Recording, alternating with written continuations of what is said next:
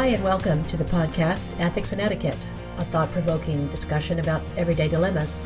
I'm your host, Marna Ashburn, here with wife, mother, and attorney Kelly Halligan Zimmerman. Hi, Kelly. Hi, Marna. Hi, Mike. Hi, everybody. And Mike Derrick, a retired Army officer, combat vet, and father of 4. Hi, Mike. Hey, good morning. Morning. Our goal here is to offer you insights and perspectives on sticky situations that will help you scrutinize your choices and exercise your own ethical muscles. Today our topic is finders, keepers, losers, weepers, or can we talk about an alternate ending? Say you're walking along the street or in an airport or a store or a parking lot and you find a wallet. Let's say it's fully loaded with identification, credit cards, and money. What do you do with it?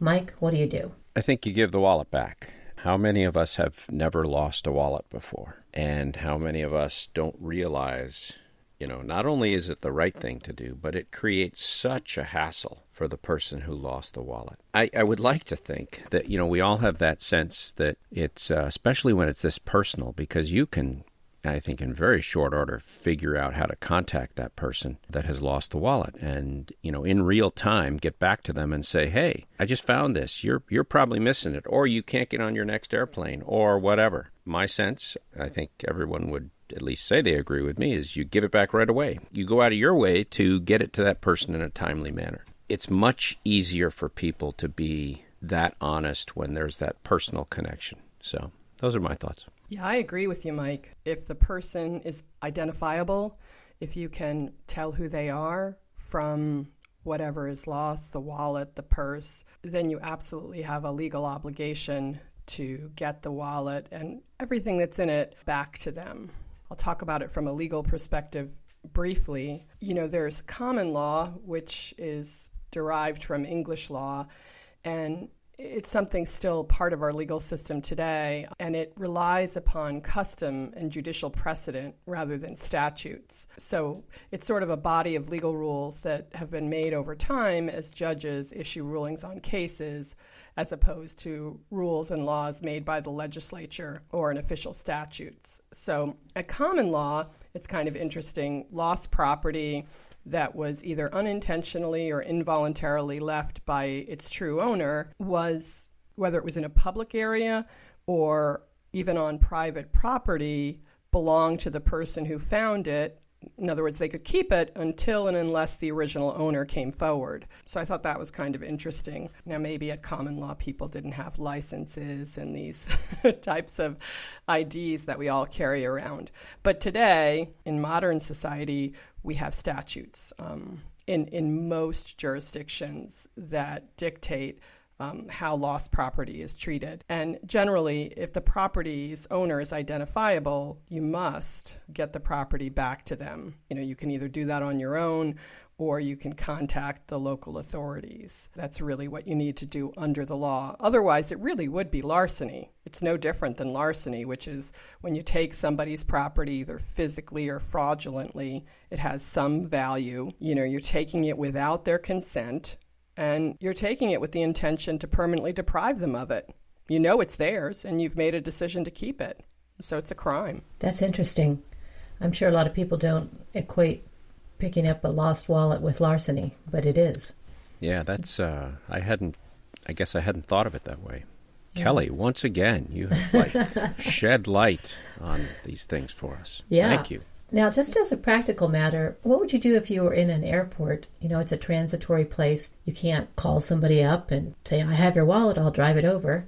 What would you do then if you found a wallet? Well, you go straight to information, and I think we've all heard that announcement, would so-and-so please return to gate 57, and, which means, hey, meathead, you just left something on the plane, which, I'm not going to name names, but I know someone really well, and that's happened to him before.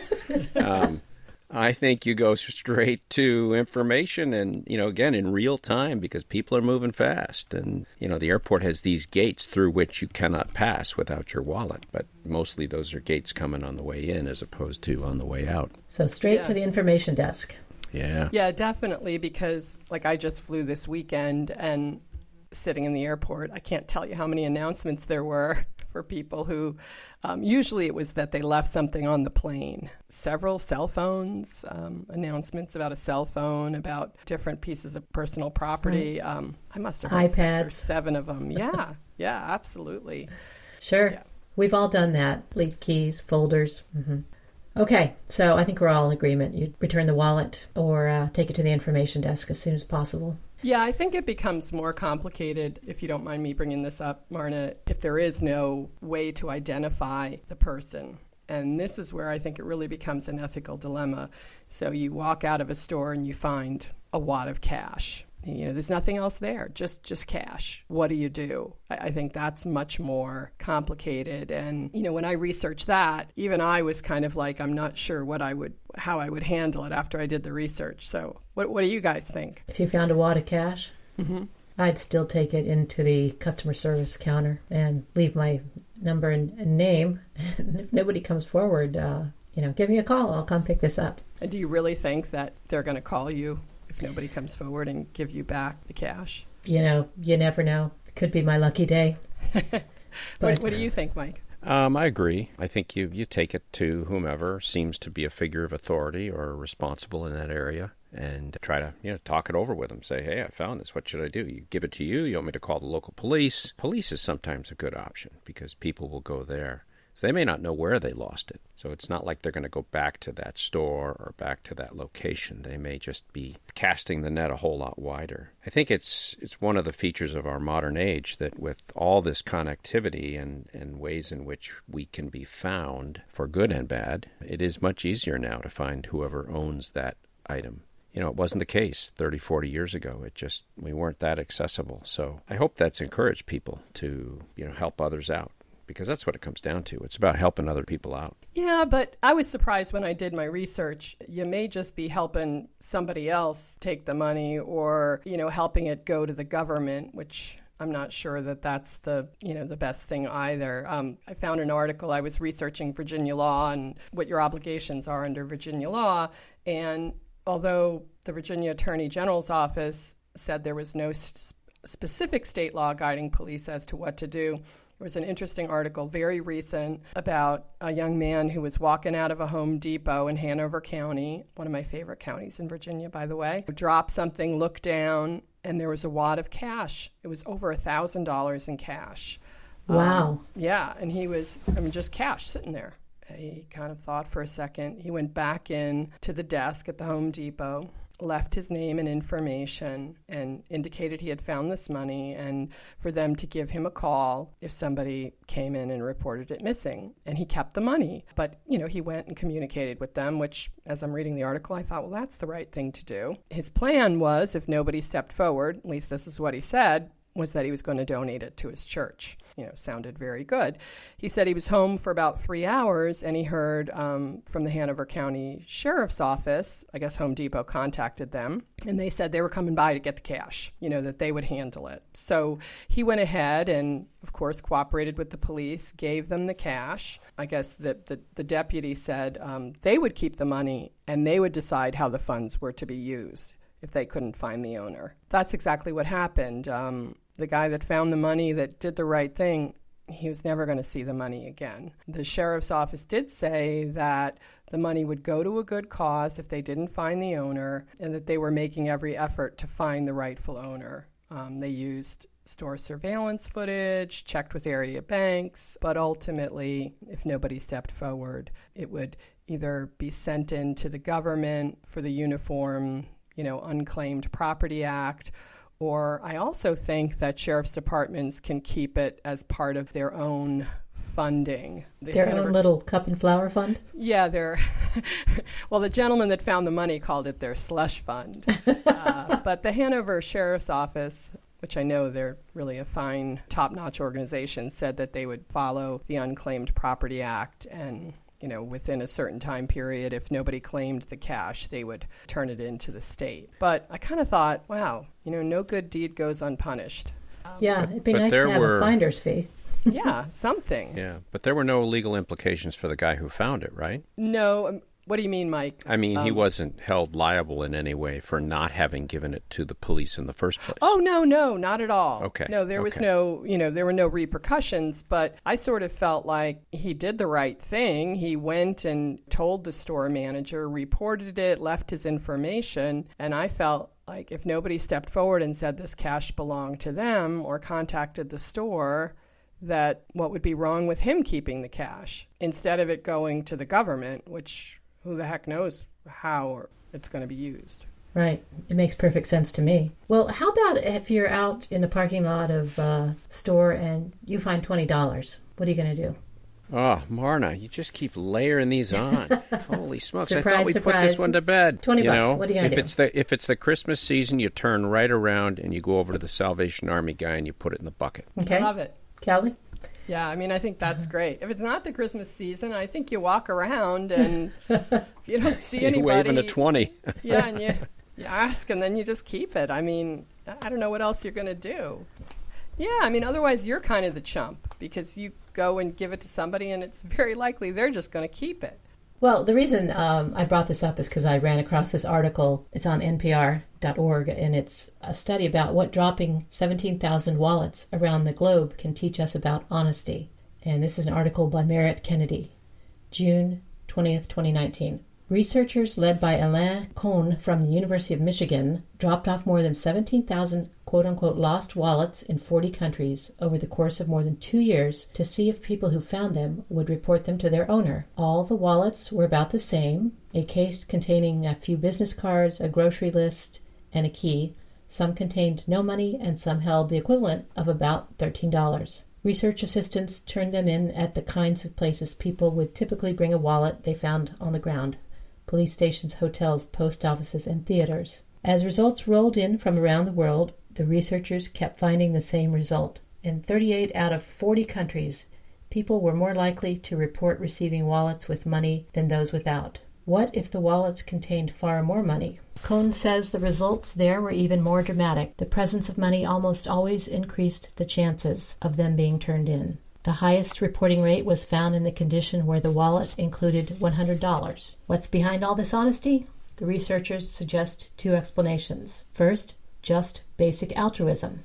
The person who reports receiving a lost wallet might care about the feelings of the stranger who lost it. Caring about strangers doesn't explain everything, though. The researchers think their findings also have a lot to do with how people see themselves, and most people don't want to see themselves as a thief. Cohn says they polled people who said that if there's cash in the wallet, it just feels more like stealing. The study shows in a very natural, experimental way our decisions about dishonesty are not about a rational cost-benefit analysis, but about what we feel comfortable with from a social norm perspective and how much we can rationalize our decisions. What our study suggests is that there might be a potential to promote honest behavior. First, by making the harm that your behavior can impose on other people more salient, Cohn says. I thought that was very interesting. And sometimes honesty does pay. Almost all of the people who reported a lost wallet, who turned their lost wallet in, got to keep the cash. So I think that's a very uplifting study to read about here in the Christmas season, that around the world people will return lost wallets, especially if they contain money. Very, very encouraging. Like Mike said, it's a very personal thing. A wallet's a very personal thing, and that seems to affect people. I think it comes back to how you make people feel. So the difference in dollar amounts or money amounts, because they were all over the world, small amount of money, people didn't feel that connection with the person who'd lost it. But with a larger amount of money, significantly more, they really felt that connection. So it is very encouraging. Perhaps empathy is still alive. Yeah, I think that speaks to empathy very well. Stick with us. We'll be back after a short break with our second scenario.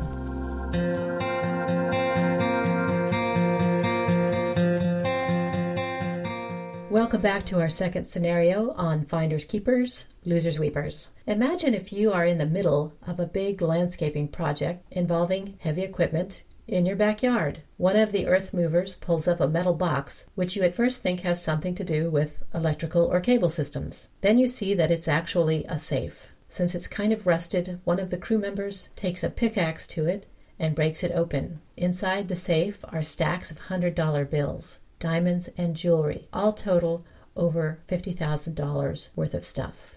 Is it yours to keep? What do you do? What do you suggest, Kelly? No, you don't keep it. You contact the police for sure. This is another example where I think the amount of money and what you're describing in there, absolutely requires that you involve the police. It seems to me with those kinds of items, there's going to be a police report. There's going to be some kind of a trail that's going to lead you back to the owner or owners. So I think you have to do that, no doubt, or you're back in the larceny situation. And not only would you meet all the elements, I think, of larceny, but there's petty larceny and grand larceny, and I think you're getting, with that kind of amount of money, you're getting into a grand larceny category, which is quite serious. Mike, what do you think? I think Kelly's right on the mark there, although she, once again, helped me better understand the law. It's kind of one of those things, you read about this in books, a kid finds a buried treasure. It's pretty spectacular, but at the end of the day, you've got to try to figure out where that came from. It reminds me of some finds in England, which took place in the last couple decades, where they found incredible amounts of treasure buried, not only coin and jewels, but weapons. Those are the kinds of things that, whether it's on in your backyard in a rusted safe or a cache of ancient treasure somewhere, you really ought to tell somebody about it, because it's very significant. And, it goes back to one of the things I've brought up other times. At the end of the day, you got to live with yourself. You got to respect yourself. And I don't think there are many among us, I hope there aren't many among us, who would feel good about keeping that. That has a long-term corrosive effect on people when they don't respect themselves. So I think that's the answer. Yeah, that's true. And jewelry is a very personal thing as well. So I can see that reaching the empathy thing. So I was thinking about a different title for this episode. We could call it Finders, Keepers, Losers, Weepers. No, it's larceny.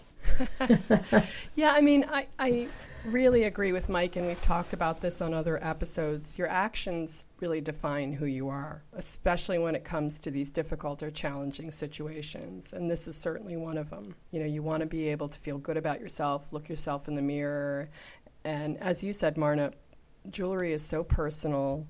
Often it belonged to somebody's mother, grandmother, grandfather, and it would just mean the world to them, I'm sure, to get back those things that are so precious and are really like family heirlooms, which I'm assuming something that's worth north of $50,000 is. Oh, absolutely. One more thing I want to mention, I'm getting a little bit off topic, but it relates more to our prior discussion.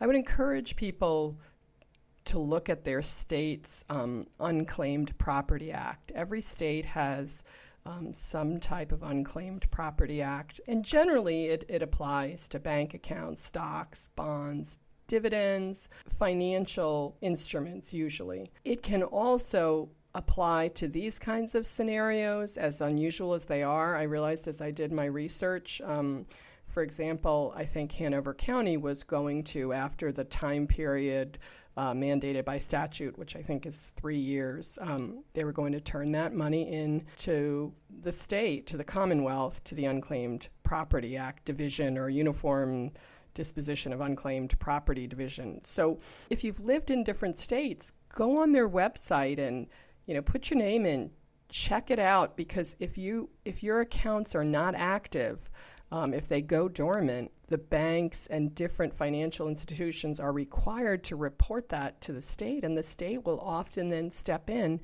and take those stocks or take that account and hold it.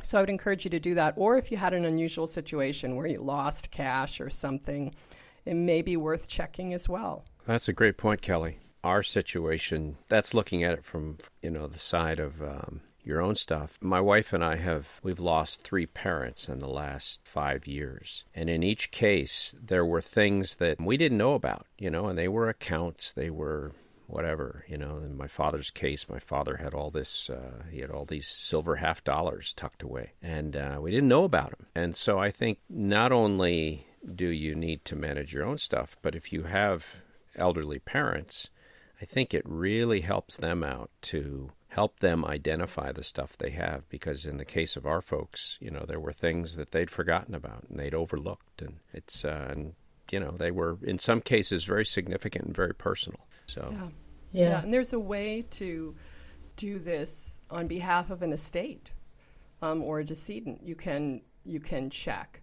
because sometimes as people age, they may have a bank account or a stock here and there, and they just leave it dormant and inactive. They do nothing with it. Maybe they don't respond to emails, and under state law, that state has to report to the Treasury or whatever financial group runs the state, and often, those assets end up in possession of the state. That actually happened in my family. After somebody died, somebody else in the family thought to look into that unclaimed property thing you talk about, and found out there was $100 that belonged to the deceased that nobody knew about. So they were able to claim it on behalf of the estate, and then they just gave it to Catholic relief charities. Yeah, I mean, it's amazing how quickly they can do this. I learned myself. We lived in Texas for a very brief period of time, 3 years, and I owned shares of this one stock that I left sitting. And I recently got a note from, a letter from some organization that told me that the stock was in possession of the state of Texas. And for like a 10% finder's fee, I just had to sign this paper, and they would go get it for me and send me the money. And I was like, holy cow. I hope it was a nice windfall. Yeah, but I had no idea. I mean, and the requirements about responding to emails are, just what qualifies as activity for some of these assets and accounts. I mean, boy, you got to be careful.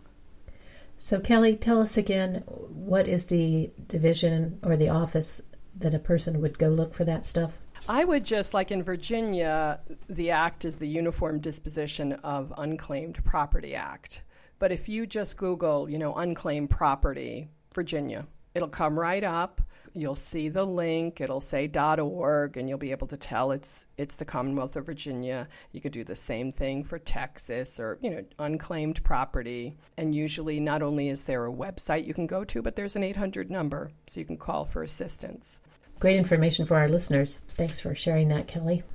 So back to our safe question. I actually pulled that scenario from the headlines. I read this on CNN, May 17th, 2018. Matthew and Maria Colonna Emanuel in Staten Island thought a piece of rusty metal behind some trees in their backyard was just a part of cable or electrical box. They never paid much attention to it. When trees in their yard were damaged by wildlife, they got a better view. The box was really prominent when the deer ate away all the foliage, Matthew said. After digging it up, they realized it was a rusty old safe. Inside, they found hundreds of dollar bills, jewelry, diamonds, engagement rings, dozens of rings, gold with jade. It was stunning, said Matthew. There was also a piece of paper with an address, which they Googled. It turned out to be a building in Brooklyn, which they further researched was owned by an elderly couple in their own neighborhood. So they went to the door of the neighbors and asked them if they'd ever been robbed, and they said they were robbed in 2011. The only thing taken was a safe. The cops had told them at the time, "You'll never see your stuff again," but 8 years later, they did. Matthew said their neighbor was shaking when he told her they had found her safe. When asked why they didn't keep the loot for themselves, Maria said, "It wasn't even a question. It wasn't ours. The reward is karma. Good karma," added Matthew. Isn't that sweet? That's lovely. That's really lovely. That and it turns out it does warm your heart. Turns out the safe had been stolen by somebody they called a ninja burglar who had had a series of break-ins and thefts. Almost $4 million worth of stuff, I think they said.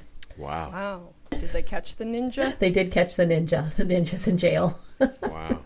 He didn't get very far. It must have been really heavy. Yeah, well, when he pulled it out of the wall, it set off the alarm. So he took off with the safe, but it was 80 to 100 pounds. Oh, jeez. So he didn't get very far, and he threw it in the You would have thought somebody would have looked for it. I know. Yeah. Golly.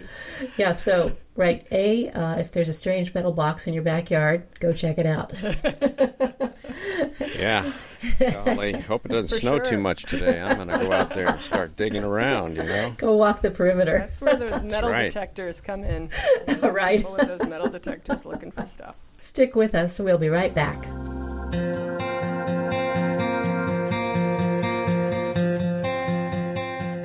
Welcome back to Ethics and Etiquette. We're at the endnotes portion of our show. This is the part of the show where we like to leave you with something to think about for the coming week. Mike, you have something you said you wanted to leave with the readers. Listeners, I'm sorry. Right. Hello, listeners. If those of you who are listening carefully may remember I talked about some guy I know who has left things on airplanes and keeps getting called back to gates. Same guy. I know him really well. When I was young, I had this bad habit. It happened twice, in fact, probably before I was 23. And I would leave. Somehow, I didn't manage to get my wallet into my pants pocket, and I would leave it on top of the car. I don't know why I did that.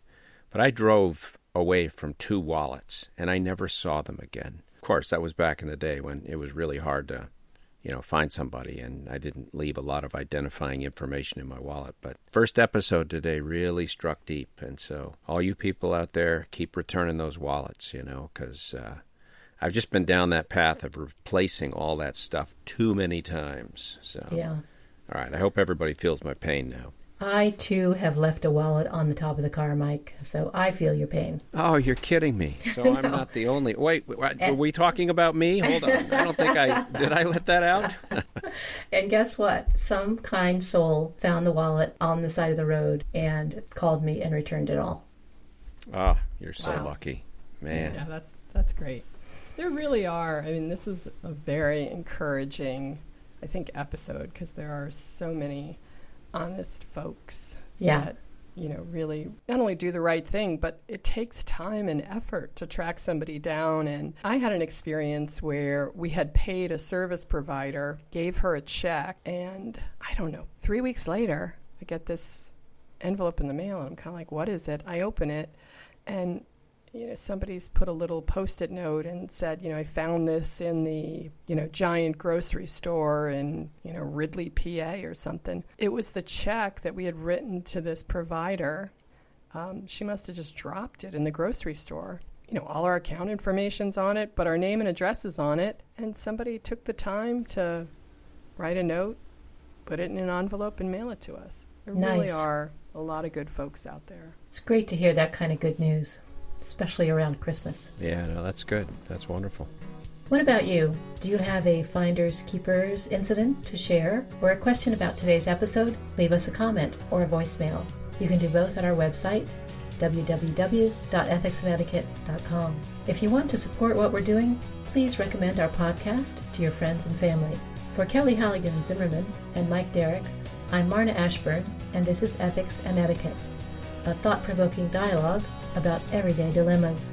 Thanks for being with us this week, and please join us again next week for a year-end wrap-up show. See you then.